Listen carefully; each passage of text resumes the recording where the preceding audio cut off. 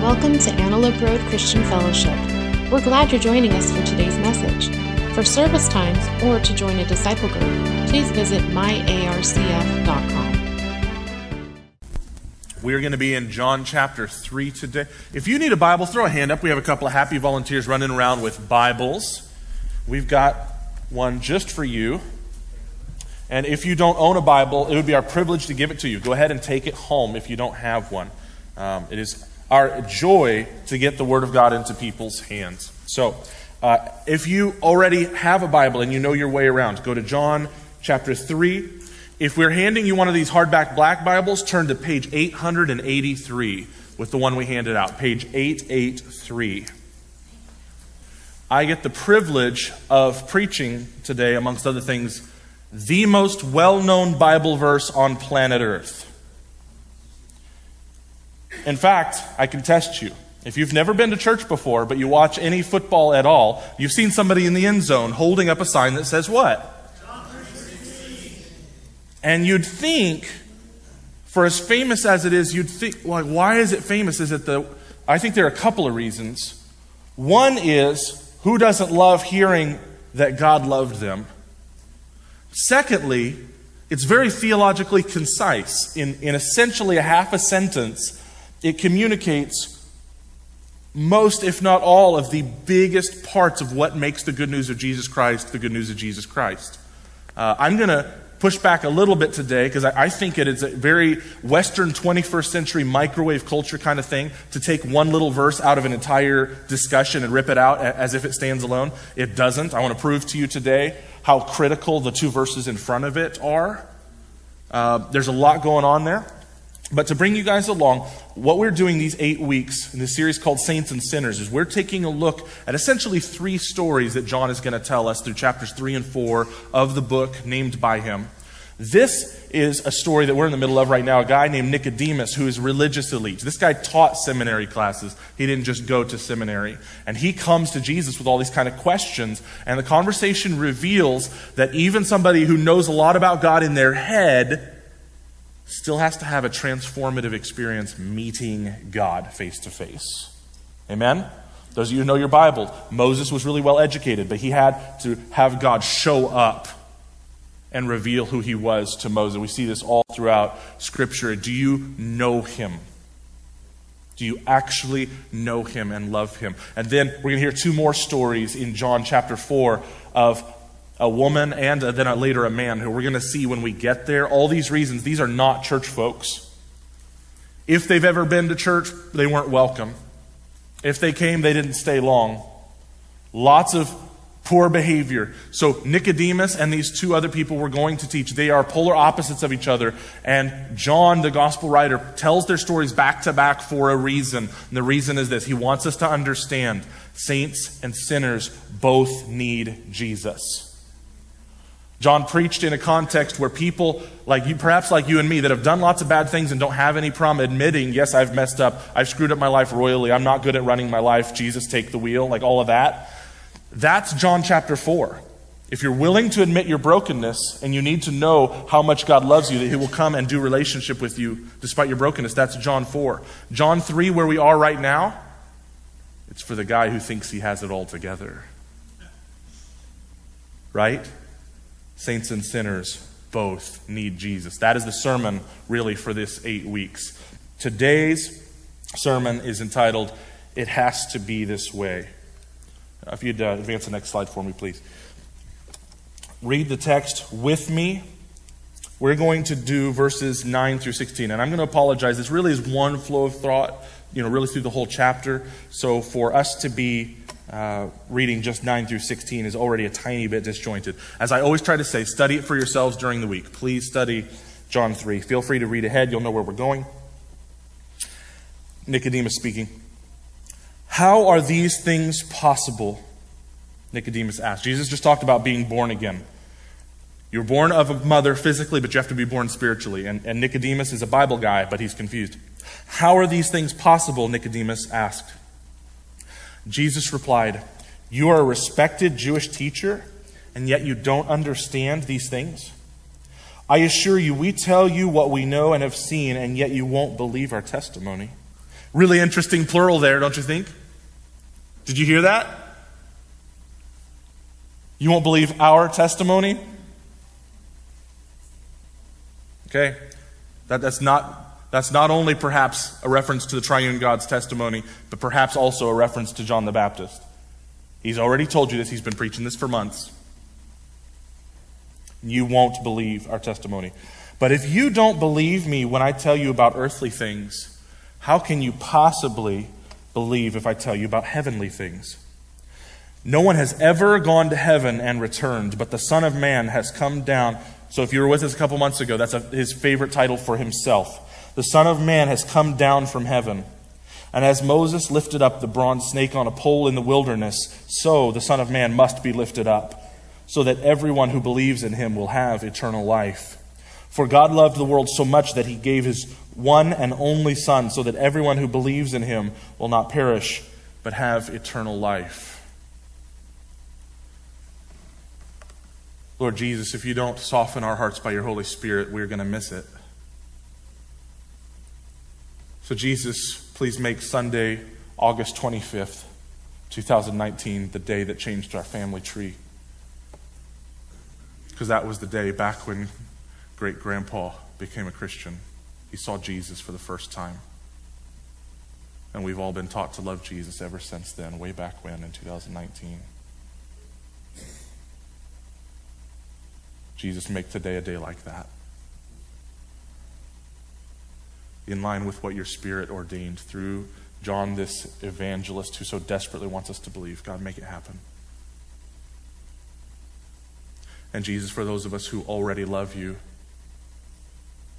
give us half the passion for our world as you have. In the strong name of Jesus Christ we pray. And God's people said, amen. Note takers. Being born again starts with finding Jesus to be trustworthy. Did you know that? Right there in verse 12. But if you don't believe me when I tell you about earthly things, I'm giving you a simple illustration. You're born of a woman, you're born in human life, you have human life, physical life. Great. That needs to happen again now spiritually, and it happens by the Spirit. He described last week, the text before. It's as mysterious as the wind. You can see the effects of wind, you can feel the effects of the wind. But don't try to tell me where the wind came from or where it's going. That's how mysterious salvation is, but the Holy Spirit does it, and we are born again spiritually. That has to happen, and I'm trying to use these illustrations to describe it to you. And you're a teacher of Israel, and you've got letters behind your name. And everyone trusts you to give the Bible answers. And you can't even understand when I tell you that you have to come alive spiritually because you're spiritually dead in your sin. These are rhetorical questions. You're the teacher of Israel and you can't understand this? You can't explain this? This is a problem. And where does the problem lie? I assure you, we tell you what we know and have seen, and yet you won't believe our testimony. If you don't believe me when I tell you about these things, how will you believe when I tell you about heavenly things?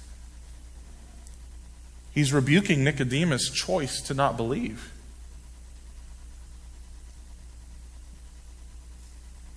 And maybe John the Evangelist or somebody like me would come alongside these words and go, since when does Jesus lie to you?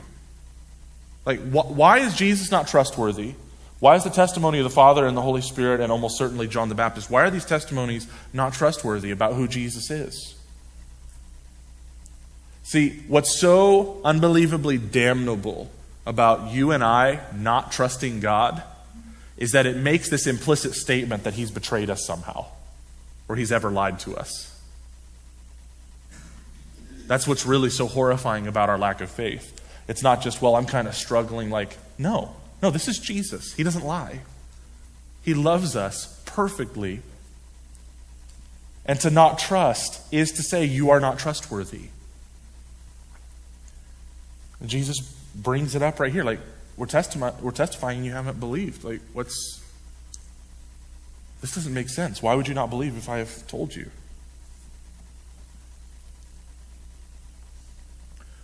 Secondly, being born again requires the death of Jesus. We heard that in verses 13 through 15. So mind you, the last thing that Nicodemus said was verse 9. How are these things possible? Jesus is going, man, I can't believe, how are you going to accept these things? Like 10 through 12 is Jesus kind of surprised, like how on earth do you not believe our testimony?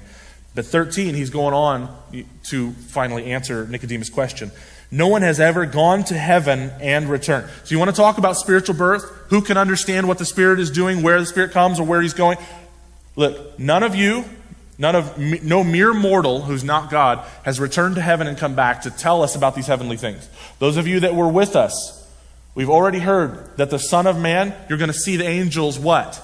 Ascending and descending on Him. This is about access to heaven.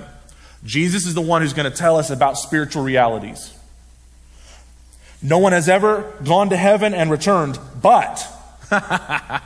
So apparently the no one is just you and me.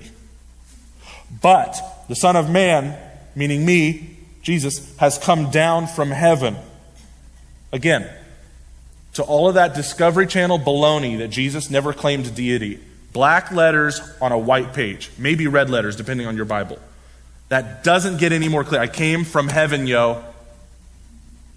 Has come down from heaven. And as Moses lifted up, so he's still answering the question, how are these things possible? How is somebody born again? He's answering that question. And as Moses lifted up the bronze snake on a pole in the wilderness, so the Son of Man must be lifted up, so that everyone who believes in Him will have eternal life. I have to die for you to be born again. It has to be this way. There is no other way. Nicodemus, you're so good at keeping rules, but that's not going to work. You're so good at being good, but it's not going to work. You've memorized so many verses and you gave so much money to missionaries, but it's not going to work. Now, if you didn't grow up going to Sunday school, Jesus just totally left us behind in that illustration He used. So, if you've got the hardback black Bible we passed out, please turn to page 131. 131. Everybody else go to the book of Numbers, chapter 21. The book of Numbers, chapter 21. We need to do a quick aside to the story that Jesus referenced so we have the remotest clue what it is He's talking about. This whole snake thing, like where did that come from, huh? So, just to be clear, Jesus is a Bible teacher. Nicodemus is a Bible teacher. How many of you guys know if you get two, physicists in a room, they're going to use language the rest of us don't understand, right? No? I'm putting you guys to sleep today. Okay, let's try this again. Your two grandsons are talking about Pokemon. They are 11 and 9. They use their own language, right? You have no clue what they're talking about. I should have really thought through my illustrations on this one. Here's my point. Jesus and Nicodemus can talk shop in a way that you and I can't. They have Bible verses on their Bible verses, so we can get left out at times. Devout Jews knew the story of their people's history. They knew this story that we're about to read. We're just playing catch up so that we can listen in on this conversation. Chapter 21 of the book of Numbers, verse 4. Then the people of Israel set out, this is way back, but shortly after the Exodus, set out from Mount Hor, taking the road to the Red Sea to go around the land of Edom. But the people grew impatient with the long journey, and they began to speak against God and Moses. Now, for context's sake, I should tell you, we find out in other parts of the Scriptures, God miraculously for 40 years did not allow the feet of the people of God to ever get tired. In 40 years of journeying, delivered from Egypt and not yet in the promised land. And for 40 years, their feet didn't get tired and their sandals didn't wear out. Anybody hit Old Navy and gotten a pair of these things for $5 and they lasted 40 years? Anybody? No? 40 years? That's a miracle right there. No one ever talks about the flip-flop miracle. Anyway. And God is literally feeding them with bread from heaven that shows up on the ground every day. It says it was like a flaky bread and it was sweet to the taste. So basically, God is doing an Old Navy and Krispy Kreme miracle every single day, and they still have the audacity, we're tired, we're bored. Can I go play on the Xbox now? Huh? So they're engaging the miraculous every single morning, and instead of being re-amazed every single time that God fed them from heaven, instead of amazement and joy and worship, they're whining and complaining and now attacking the spokesperson for God. Began to speak against God and Moses. Why have you brought us out of Egypt to die here in the wilderness? They complained. There's nothing to eat here and nothing to drink. That's actually not true. He's taking care of their needs. And we hate this horrible manna. Manna is a word that means what is it? And it's the description of the Krispy Kreme. So if God is feeding us and we say there's nothing to eat, like they just contradicted themselves. What they're saying is, what you have provided is totally insufficient. By the way, it's bread from heaven. Jesus is going to later say, in this gospel, I am the bread from heaven. They are taking God's miraculous saving provision and saying, forget you, God. This is insufficient. This is, the New Testament equivalent is to look at the cross of Jesus Christ and say, Jesus is not enough. The bread from heaven's not enough. It would have been better back in Egypt. This is a joke. I just wish I wasn't even a Christian anyway. This is better before I became a Christian. Could you imagine standing in front of Jesus and telling him that to his face? Because we're about to see poisonous snakes kill a bunch of people, and I don't want our 21st century enlightened worldview to start judging God. We need to understand how horrible the people of God are right now. So the Lord sent poisonous snakes among the people, and many were bitten and died. Then the people came to Moses and cried out, "We have sinned by speaking against the Lord and against you. Pray that the Lord will take away the snakes." So Moses prayed for the people. Then the Lord said to him, and this is where it gets weird. Jews talked about this for hundreds of years because they weren't allowed to make graven images, and yet God told them to make one. Crazy. This is why you can't judge God by his own word. He's smarter than us. Then the Lord told him, "Make a replica of a poisonous snake and attach it to a pole. All who are bitten will live if they simply look at it." So Moses made a snake out of bronze and attached it to a pole. Then anyone who was bitten by a snake could look at the bronze snake and be healed.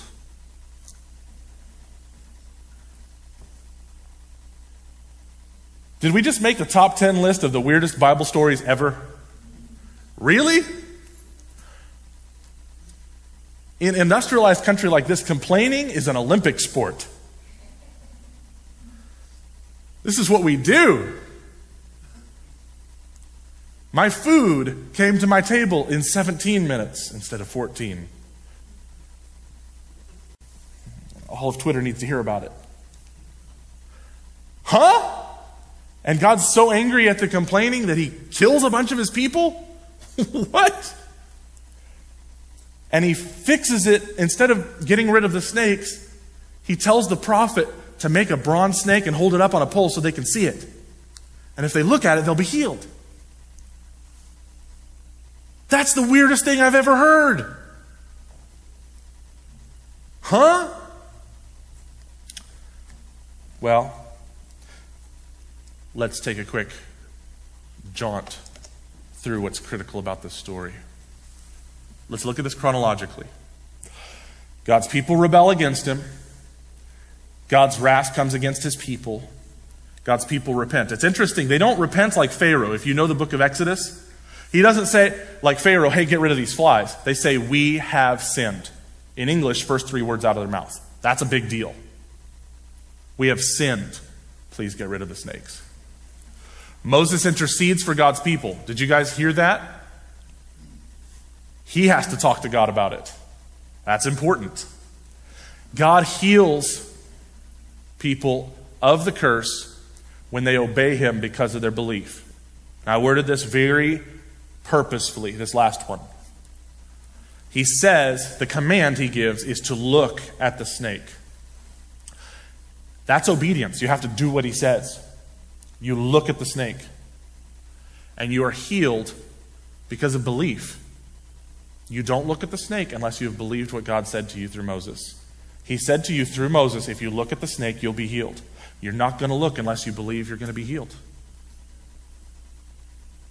That's why I say there's such a dance between good behavior and faith, and we've got to keep looking at the scriptures to see how they work together. Here we are seeing somebody do the right thing. They're looking at the snake because they believe the God who provided the snake in the first place. Does that make sense? And Jesus is pointing to this story to talk about himself. So let's walk through all this one more time from AD 30 till now and through the future. God's people rebelled against him. Has humanity rebelled against God? Genesis 3, all of humanity. Ambassadors, Adam and Eve, representing all of humanity, went ahead and rejected God for all of us. If you don't think you're a part of it, read the book of Romans, it explains it. We all rebel against God. And God's wrath comes against his people. I've spent a goodly amount of time the last 13 months trying to teach on God's wrath. It's his wrath that makes his love so beautiful. And so I've tried to spend a lot of time on that. We don't have the time today. But he is angry at all of the rebellion against him, because when we rebel against God, we start murdering and raping each other. All of the law that exists in Exodus and Leviticus and doing all these things, don't do this to each other, don't do that to each other, don't do this to God, don't do this, don't do that. All these horrible things were unleashed when we purposefully severed our relationship with God. So what loving father is not going to be enraged when one child assaults the other child? Because you love the perpetrator and you love the victim both. Okay? So God's wrath is quite natural, and it is proof of his love when one child hurts the other. God's people repent. Provide us some salvation. Give us something. We have sinned. This is the part that might not mirror the new covenant at all. Because we sat in 400 years of prophetic silence before Jesus came, and most of us, based on biblical evidence, most of us just wanted a military Messiah to show up and get rid of Rome. We see a few people at Jesus' birth that seem to be genuinely, humbly waiting for all of who the Messiah was going to be. But mostly, it was just a dark and rebellious world. Moses intercedes for God's people. He prays, what do we do about this? Jesus is our intercessor. Father, Son, and Spirit had a conversation before time began. Do you know that? I believe it's Colossians 1. The cross was not God's plan B. Oops, they did something wrong, I need to die for them. No. He predestined before the foundations of the world that his children, his church, were going to be made like him, and it was going to happen through the bloodshed on the cross to wash away our sins. So, you want to talk about a type of Moses? Jesus was and is interceding to God the Father. Father, we got to do something. The damnation of our children is not something we are willing to accept. What are we going to do? And they had that conversation before Genesis 1. 5. God heals people of the curse when they obey him because of belief. He says, I, the Son of Man, have to be lifted up. He's speaking of his crucifixion before it happens. The God-man, you want to know what it is to be the God-man? You're in control. If you look for it throughout the Gospels, you see a Jesus who's in control. There are times where people are going to kill him because they don't like what he said, and he leaves because it's not his time to die. There are times where they want to elevate him and make him king, and he leaves. Nope. Now's not the time. He knows that will also lead to his death. Yes, I'm here to die. No, is now not the right time. And he is going to be lifted up for all men to see on a cross. And from that cross until today, and then however long the Lord ordains that the church age lasts, people can look to him, and we will not look up to Jesus on his cross to find healing from sin unless we believe God that it'll heal us. It's been declared for 2,000 years. We will keep declaring it. Look at Jesus. Not just the guy petting sheep and saying some cool things about everybody being nice to each other. Look at the part of Jesus you don't want to see. Behold him there, the risen Lamb, right? When I survey the wondrous cross on which the Prince of Glory died, I what? All of my good works, I count them as loss. And I hate my pride. I hate it. To look at Jesus on the cross is something that I'm going to just go ahead and apologize on behalf of all Protestantism. We love to criticize Catholic brothers and sisters that their crucifix has Jesus still on it, and we go, Jesus isn't on his cross anymore, blah, blah, blah, blah, blah, blah. Okay, can you be theologically correct and still be missing part of the point? Some of us don't consider the cross enough. How long was Jesus on that cross? 6 hours. And yet the scripture tells us the entire weight of all of humanity's sin was on him. So you deserve eternity in hell, Dennis, for what you've done to the Almighty. I deserve eternity in hell for what I have done and said to the Almighty. Renault, same story. And billions and billions and billions of children that he wanted to purchase back, he's able to suffer that in 6 hours. If that's not stronger than strong, I don't know what is. We will not look to Jesus on his cross to provide forgiveness of sin for us unless we believe God when he says, look to Jesus. You don't look to you to wash you clean of your sins. That's an unbearable weight. That's a rat on a wheel, exhausted and never knowing if you've accomplished your mission. He's saying before he dies, you're going to have to look to me. I'm going to be lifted up.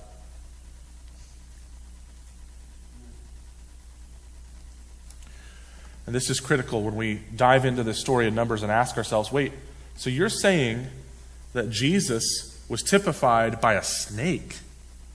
In Genesis 3, we see a snake is typified of Satan, of the enemy of God. How on earth would God in his wisdom allow a snake to be a symbol of the coming Messiah? Doesn't that seem off? Well, it's critically important. In his death, Jesus became the symbol of God's curse on sinners like you and me.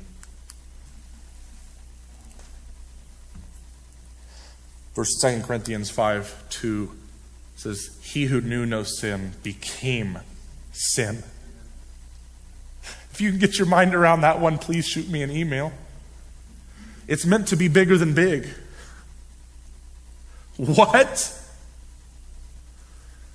That as Jesus hung on the cross, the Father looked at him and he saw all human rebellion instead of seeing his Son.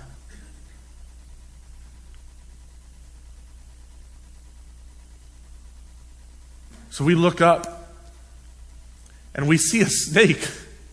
Wait, isn't this the thing that just bit me? Yeah. Every human has been bit by the snake of sin. We've chosen this. We've rebelled against our Creator. And poison, it's just a matter of time until you die. Do you know, I don't like being the bearer of bad news, but if it gets you into heaven, I'll do it. Do you know that you're spiritually terminal? If you have sinned, there is poison in your leg right now called sin, and it will kill you. And spiritual death is way more horrifying than physical death. Spiritual death means I will never be with my Creator ever. I want hell. That's what I want. I do not want to be. And how did I prove that it was volitional? Well, one, Jesus already told Nicodemus, you're refusing, you will not. You're refusing to believe. But when there's a snake up on a pole and you've already been told, all you have to do is look up. If your eyes stay down on the ground, you're saying no.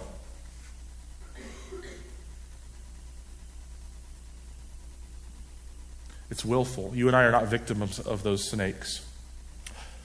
If anyone's a victim, and he's a victim carefully, on his terms, and by choice, it is Jesus when he goes up and becomes a snake.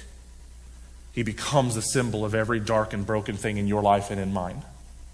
And he becomes that so that all of God's hatred for the snake gets poured out on Jesus.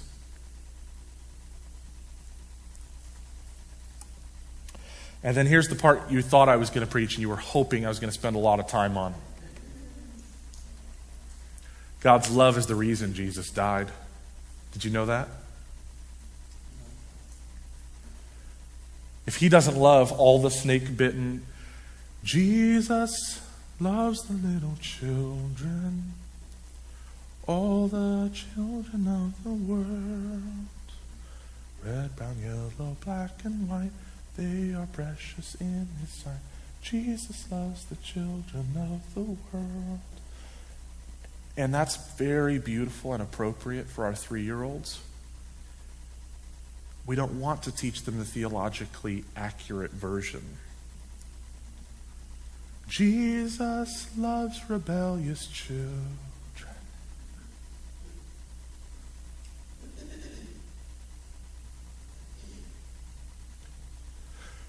We have done such evil to our Creator, and it hasn't stopped him from loving us. Because that's what the father-child relationship is supposed to be like. I love you because I'm your dad, not because of your behavior.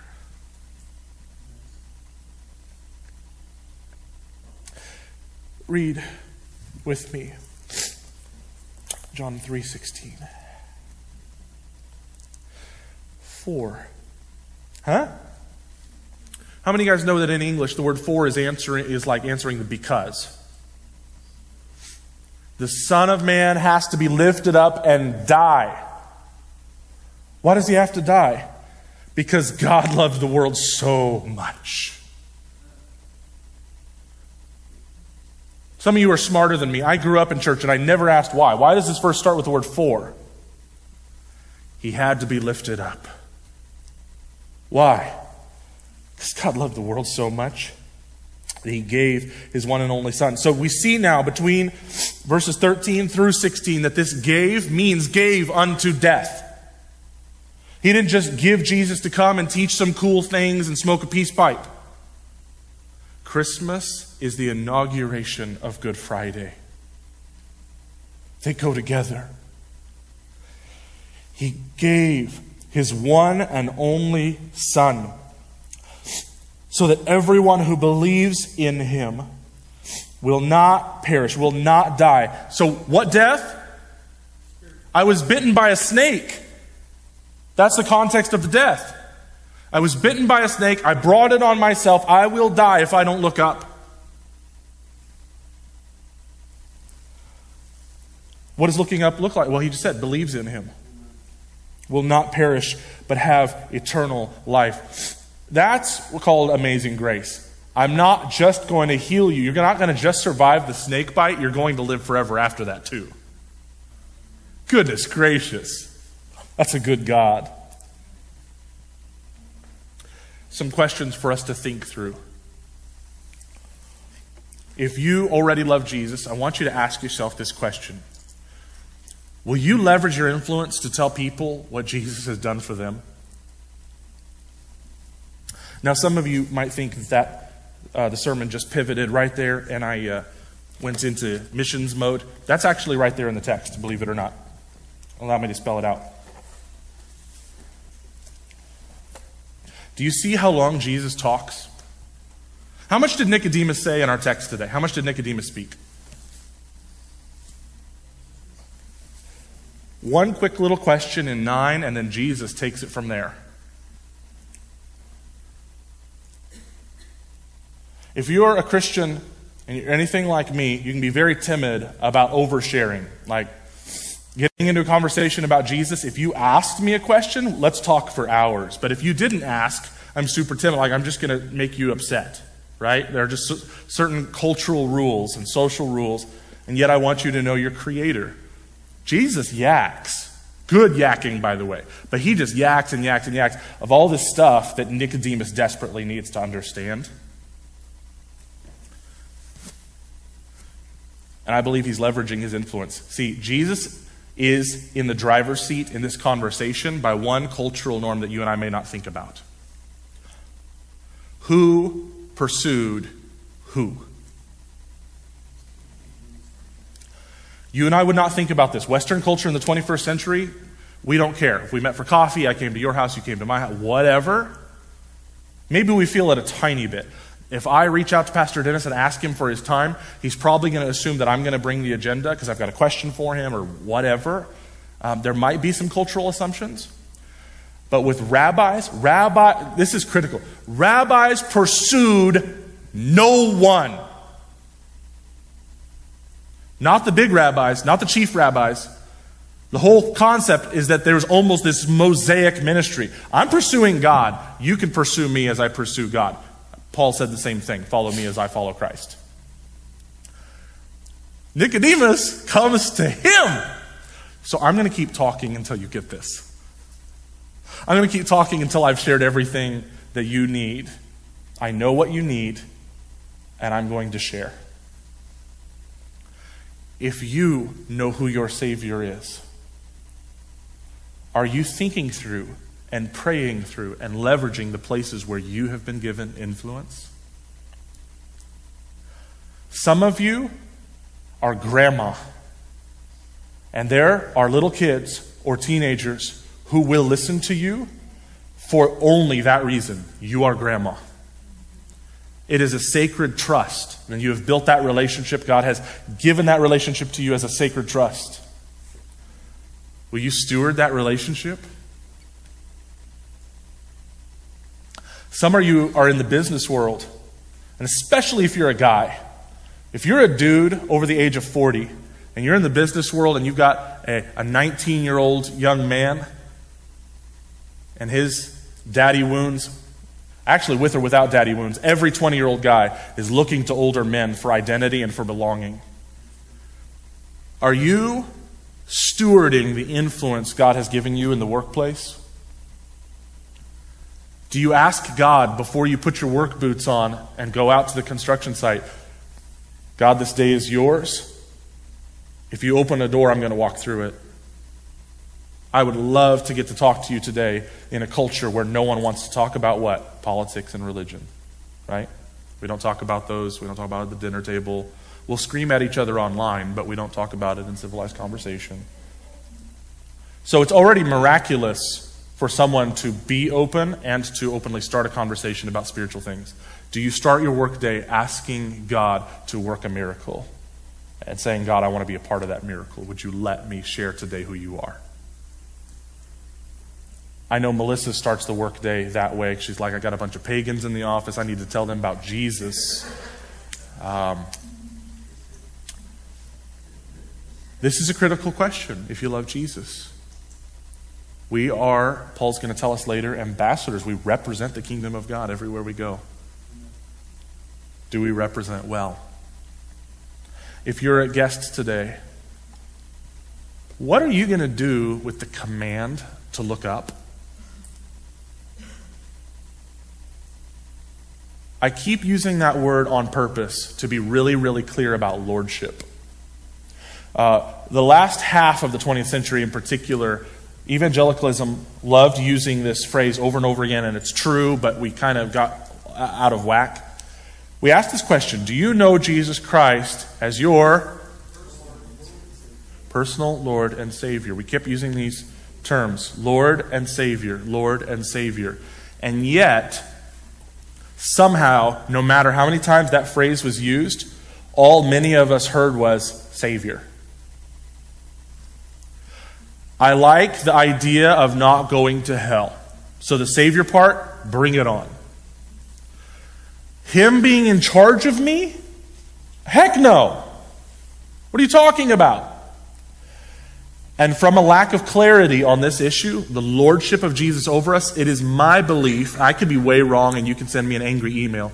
It is my belief that we have presided over 2 or 3 generations of people who sit in their literal or proverbial pew and are not Christians because they will not allow Jesus to be Lord over them. They just think Jesus saves me. I kind of like, he's my spiritual buddy. He's my liaison with God. But his blood only purchased my forgiveness. It didn't purchase any kind of a position over me.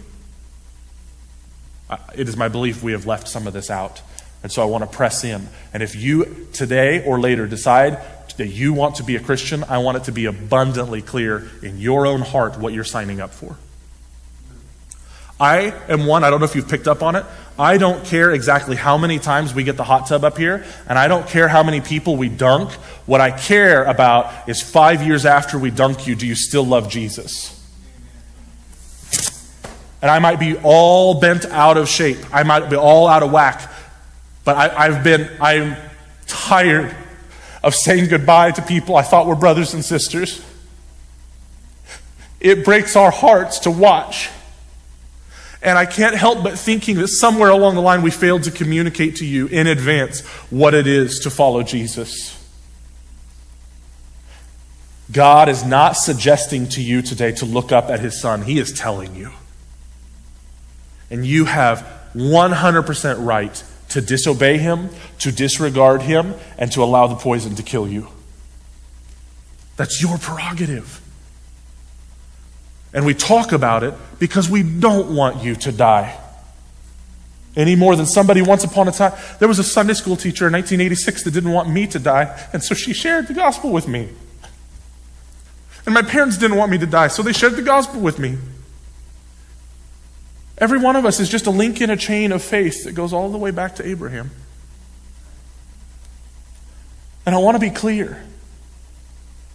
A Jesus who is so weak to kind of sort of maybe invite you into relationship with him, he's not strong enough to save you.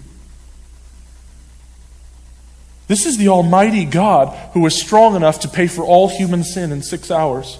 That is a God who is strong enough to boss you around just a little bit, to be a little bit directive out of his love for you. Because you don't kind of sort of ask your 3-year-old daughter to not run in front of a truck when she went out in the street. Oh, honey, there's a 4-ton truck and you're out in the street and you might get hurt. Like she's already in the street. You freak out, you scream, you run, you grab the arm. And you know what? A 3-year-old daughter, not knowing what just happened, she might actually be upset at mom for grabbing her arm. The audacity. And this is the Almighty God grabbing your arm. Look up. We like to make sure around here that we spend time responding to the Word of God. I put a list of possible responses up on the screen. If you're an elder or an elder's wife and feel comfortable so doing, would you mind positioning yourselves around the room as prayer counselors? If you want somebody to pray for you and with you, now is a great time to do that. If you want to pray in your seat, great time to do that. Do not allow, if God said something today to you through his word, do not walk away and allow whatever shows up here. You're going to be at lunch doing this. There's 1,000 different things to set your mind on. If God told you something today, write it down in your notes, share it with a friend, talk to a prayer counselor about it, and say, what do? I have no idea what to do with this. God told me to do something, but I need help. And these people are here for you. I'm also here for you. I'll be up here. If you have never before today, in your own heart, you're realizing today is the very first time you've believed that Jesus is actually the Savior he said he was. And you say, I have considered the cost. I have weighed the cost of not being in charge of my life anymore. And it still looks better over there with Jesus. And you want to be a Christian. And I ask you to come find me over there and come talk with me. And be my privilege to talk with you and share with you what some of your first steps in the Christian life should be. To help you orient, or even if you're not totally sure, hey, what would it look like to become a Christian? Come talk to me. Actually, anybody here would be thrilled to talk with you about that. And we're going to take these moments to pray and to respond to what God has said, to make sure we are not, as James says, hearers only of the word, but doers. And then I'll be back up in a little bit to dismiss us.